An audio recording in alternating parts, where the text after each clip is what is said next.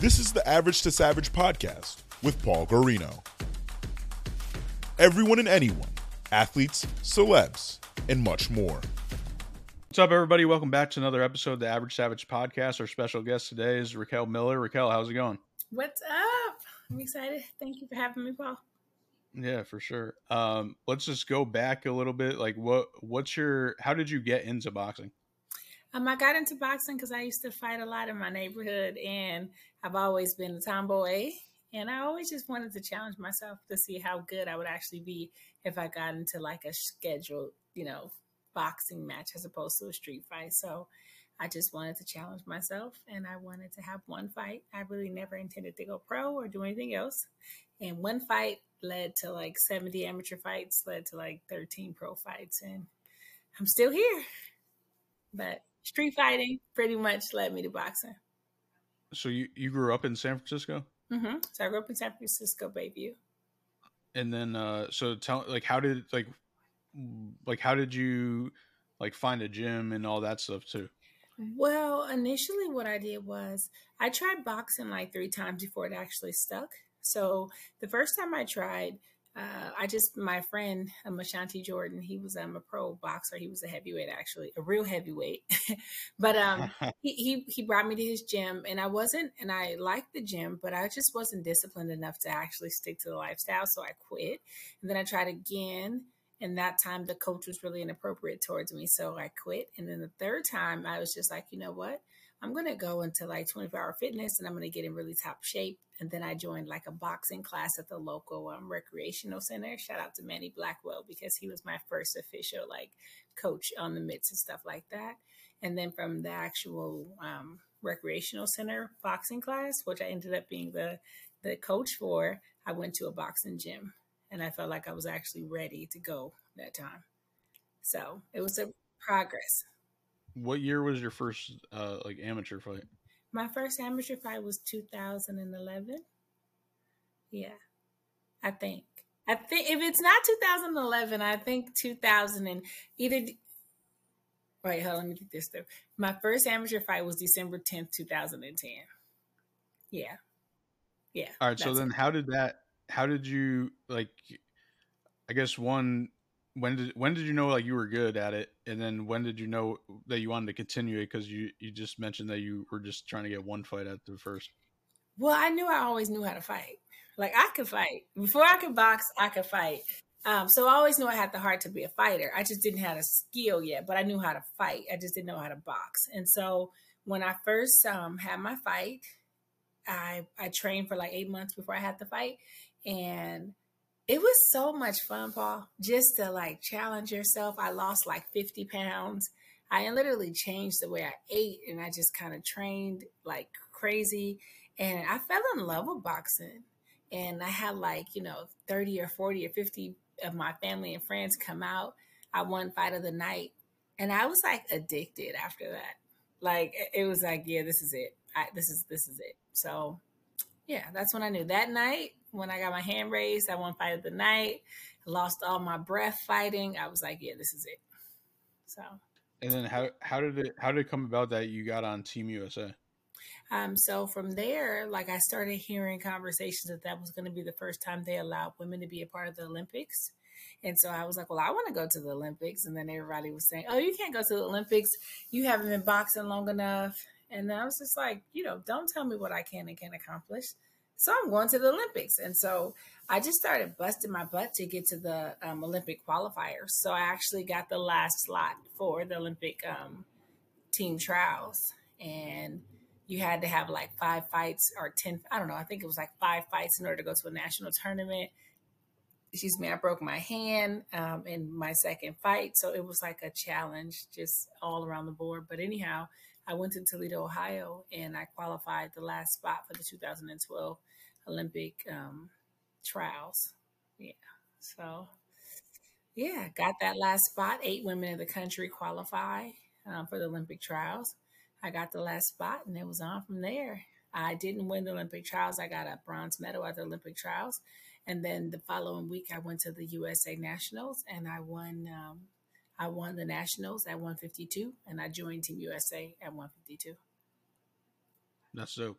And then what? Yeah, just overall, like, what was it like to just be like a part of like Team USA and like the national team?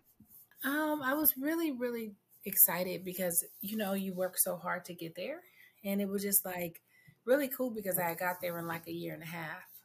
So it didn't take me like a really long time to get on Team USA. So I was just really thankful that it was actually happening for me, and I actually made Team USA and got to go to the World Championships and to the Olympics as a training partner. So it was just a really, really cool experience, especially given that I didn't box that long before. Mm-hmm.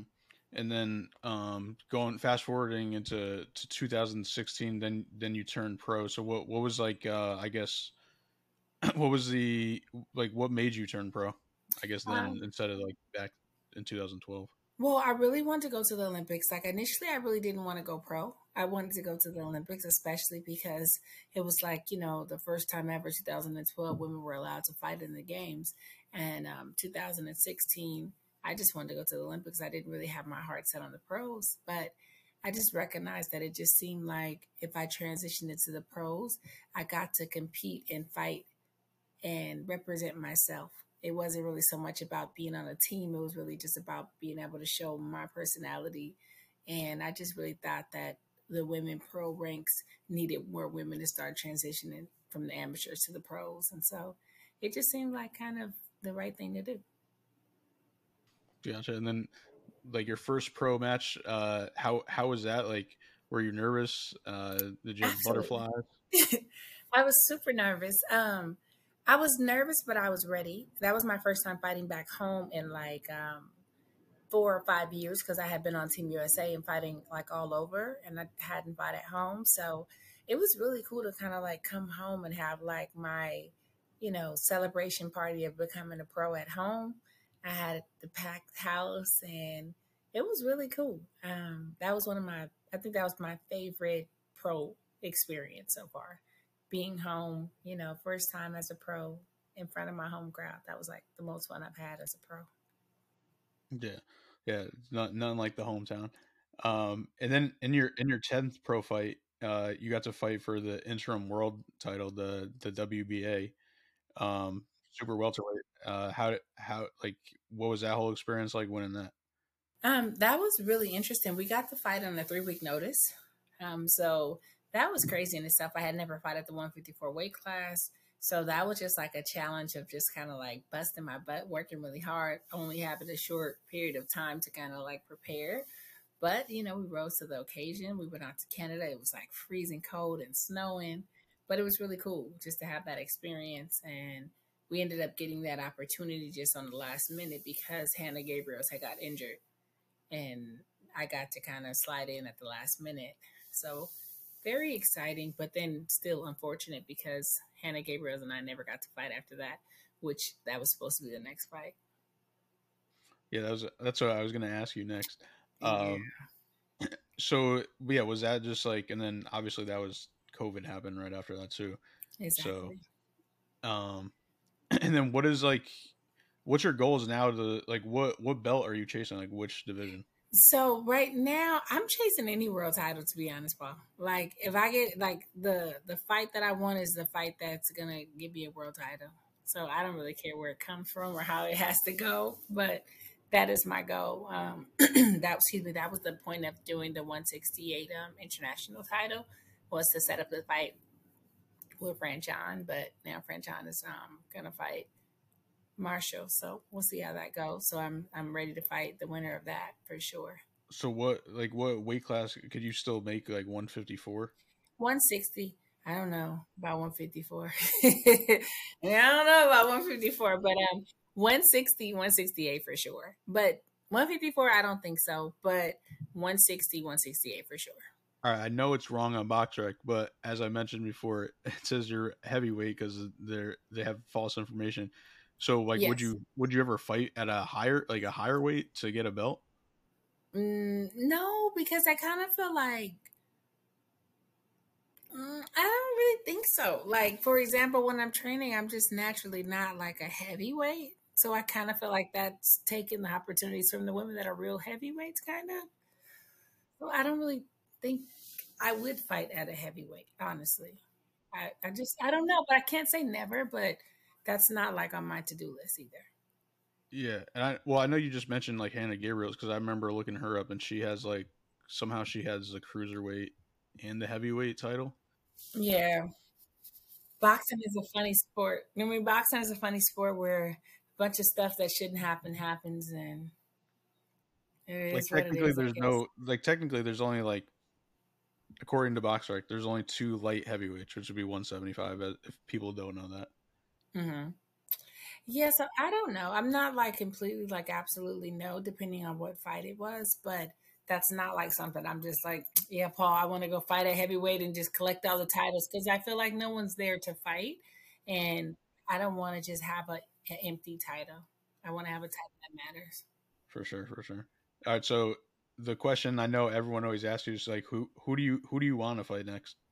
I would love to fight. Like next, I don't really care honestly, but before I retire, I would love to be able to fight Franchon Cruz. I would love to be able to fight Shields. I tried to fight Christina Hammer a couple of times, but I don't really think that's going to actually happen. I think that Sedacia Green's really good. So there's a bunch of women that I would like to fight. Am I going to get to fight them all before I retire? I'm not sure, but those are women that I would love the opportunity to be able to dance with. What about Savannah Marshall?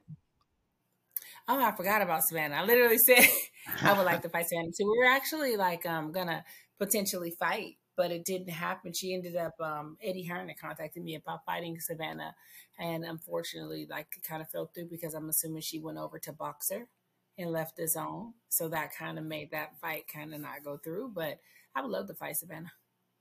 Yeah, and then going just in the business aspect of it, and then especially like women's boxing, like how much harder is it to make like a hot fight? Obviously, because there's way less women, especially in your division. Well, now it just seems like women are actually getting those opportunities, but a lot of times it's really about who you're aligned with, who's your promoter, who's your manager. I had a lot of like issues on the back end where I haven't got to have some of the big fights that I would have liked to have. Like I really had to kind of do a whole clean house type of thing where I had to change my promoter, I had to change my management team, on top of having COVID. Well, not having COVID, but on top of it being COVID. So that kind of like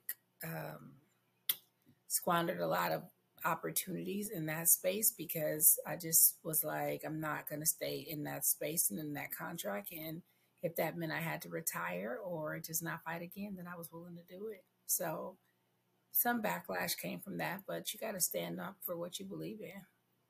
And so, yeah. So it's been some challenges, but I feel like I finally got it right with my team. Like I don't have an actual promoter now, but I have a dope management team now. And I'm really thankful for them because they're very transparent. They keep it real with me. And, you know, they might not be like, you know, the top ranks or the PBC, but they're really dope people and they're actually really good to me and push me and try to give me the opportunity. So I'm really thankful for Sheer Sports because they're definitely A1 and good people, and I'm happy to be working with them. Yeah, that's awesome. And what advice would you give to like a young fighter trying to get into the boxing world? Develop your brand. Develop your brand. Don't be so quick to sign a contract with anybody. You know, really develop your own brand, develop your own following, have your fans to where is that where you have some leverage when you come to the table.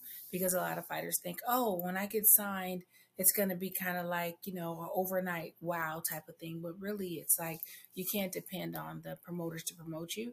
But if you have people that love you and support you and buy tickets to your fight, that's your leverage. And, you know, think of yourself as your own boss and that these people work for you and not trying to align with them just because you think that's going to kind of give you a, you know, inside to whatever. It's like, understand your brand, understand who your market is, and then understand what you bring to the table. And then go towards it that way, as opposed to just thinking like sign with them, they're going to make it happen for you. Because that's a lot of times not the case.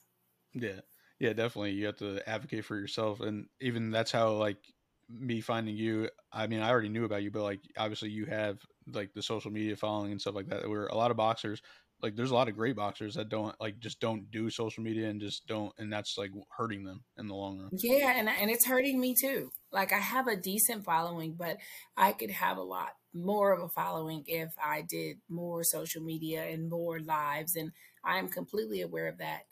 And one of these days, I'm gonna get my stuff together, and I'm gonna do better.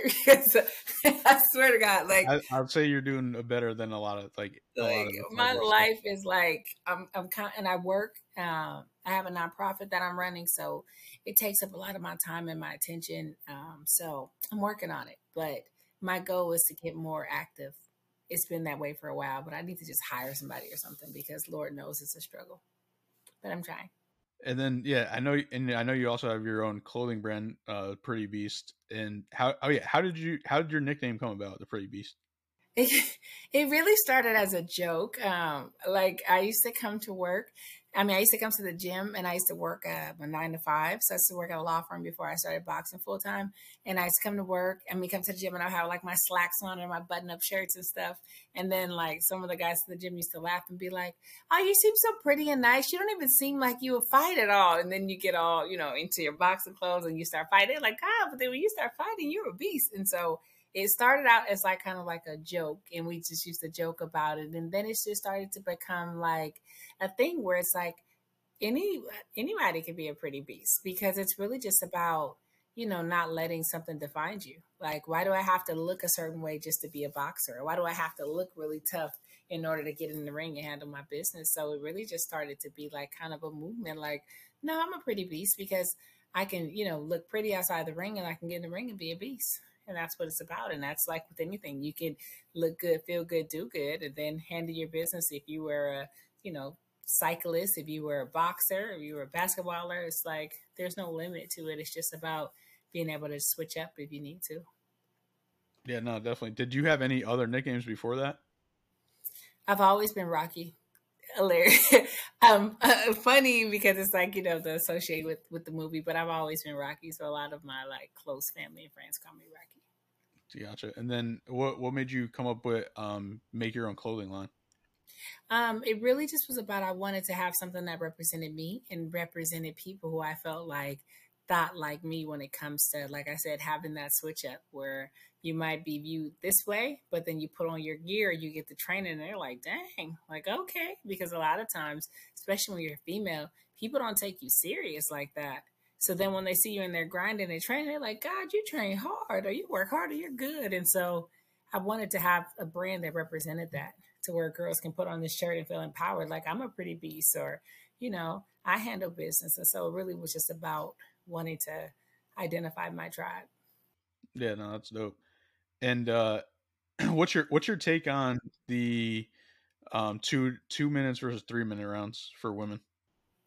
Actually, I do think that it's two different type of fights.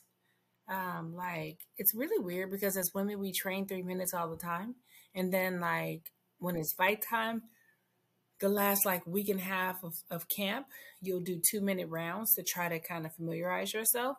So do I think women need to fight 3 minute rounds? I think it doesn't matter because women are in shape enough to do so, but I don't think it's fair to make women fight 3 minute rounds if you're not going to pay them 3 minute type of salary. So if they're not getting paid, then no, leave it at 2 minutes because that's less damage. But if they're going to up the pay for women and, equal out the playing field, then absolutely change it to 3 minutes and let the girls rock out. Yeah. So, all right. So if it was all like you're getting paid more and stuff like that, like what, like personally, would you want 2 minutes or 3 minutes if it's like everything's equal? If I get paid the same, give me 2 minutes. No. Well, I don't know. I kind of think. What? Let me think. That's a good question. So wait, we get paid the same? Like we're equal? Like the same, like the whatever the rate would be for the 2 minutes, like you get paid your like more for the 3 minutes. Pay us more money and let us fight 3 minutes. You think you would get more knockouts with 3 minute rounds? Probably so because it's like a different fight, and a lot of times fatigue doesn't really kick in until the later rounds, and where you really have to challenge yourself. And sometimes when you're fighting 2 minutes, it's like kind of like you're getting to it, and then it's like ding ding, like almost like Saved by the Bell. So probably would be more knockouts for sure. Do you have like I know you mentioned the hometown fight, but is there any fight in particular that was your favorite? No. Sometimes they all run together, Paul. Sometimes I be forgetting. It sounds terrible, but no, I haven't really got to fight the fights that I really, really want to have yet to be able to kind of like solidify it and really gauge yourself and your skills. So I'm thankful for all the opportunities, and it was really cool. I really liked the fight against I fought her in LA. Her name is Erin Tohill. She was tough, and it was a good fight. And that was just a fun fight. Like my family was there. It was my first time fighting for any type of title. I had my San Francisco 49er colors on. So that was one of my favorite fights, I think. That was the fight against Tohill, and I think that was like fight number 8. That was like one of my favorite fights because it was a good fight. She was game. It was a good fight. There you go. Do you have any upcoming dates that you can announce right now or no? I have a pending date, but I can't really say it for sure because I don't know for sure if it's going to happen. I'm actually in the transition of a move. I'm going to be moving to Los Angeles really soon. So I'm excited about that. I'm going to move to Los Angeles in June. So that's kind of, they're kind of waiting for me to get settled before I actually get into full-on camp. And then I have my nonprofit organization that I'm working on. We do a lot of stuff at the school year end, like celebrating our girls and doing some galas and stuff like that. So I'm trying to kind of get some of my work stuff situated and get my move in place before I really harp in on a date and lock in for camp. But probably June, into June, July for sure, I'm going to be back in the ring. Does that mean you're getting a new trainer? No, that's a good question. So I'll still come to my coach will still be able, like, I'm only 2 hours from LA. So I'll have a new gym home in Los Angeles while I'm there, but my coach will remain the same. We locked in for life. Gotcha. That's it. But so I will have a new gym home. I'm not really sure exactly which gym I'll train at in Los Angeles, but when it's camp time, me and my coach will definitely be locked in, and we'll kind of go back and forth too. But expect to see me in Los Angeles, see me in some gyms. I'm looking forward to kind of getting some of that sparring, go look for Cornejo because she don't never want to fight me anyway. But it'd be good to get some rounds in at least. But I just think there's more opportunities out there for me. My management team is there. My coach is on board to be able to come travel with me, Bashir Abdullah. So I'm excited for the change. I'm excited for growth. And I'm excited to see what LA got to do. I mean, got for me. Let's go see what it do because I'm excited. Yeah, for sure. All right, you ready for some fun questions? Yes. All right. Let's do it. Like growing up, like, did you have any favorite athletes? I think growing up, my favorite athletes was King Griffey Jr., random, and Christy Martin, and I really like Jordan. All right. If I ever came to San Francisco, what would be the food spot I'd have to go to? I definitely think you need to go to Fisherman's Wharf and have some seafood, have some clam chowder, Thang Long if you want to have some garlic noodles. San Francisco to me is like a place where you go for seafood. So you would definitely have to go to Thang Long, crustaceans, and go to the wharf for some really good food. And if you're into like El Salvadorian and food, stuff like that, I like cha-cha-chas. But I think San Francisco is like a dope place for food, period. All right. What's like a fight that you're looking forward to? Like any fight that you're looking forward to that hasn't happened yet? Period, or for myself? Both. I'm looking forward to Crawford and Spence. I really would think that I want to see that fight. I think it's a good fight. And yeah, I'm looking forward to that fight. How do you see that playing out? Are you were on the team with Errol Spence in the U.S.? Yeah, so 2012, I was definitely on that team. I think that Spence is really talented. I think Crawford's really talented. I would give the edge to Crawford. I think that it'll probably go the distance. And I think that if it's a point decision, I would give the decision to Crawford. But I think that it's pretty much a 50-50 fight. And I'm not counting one out. But I think if it goes to points, I would give it to Crawford. All right, that's fair enough. All right, so what? Yeah, all right. What would be your dream matchup? Like anybody, all time, dead or alive? Does it have to be a female?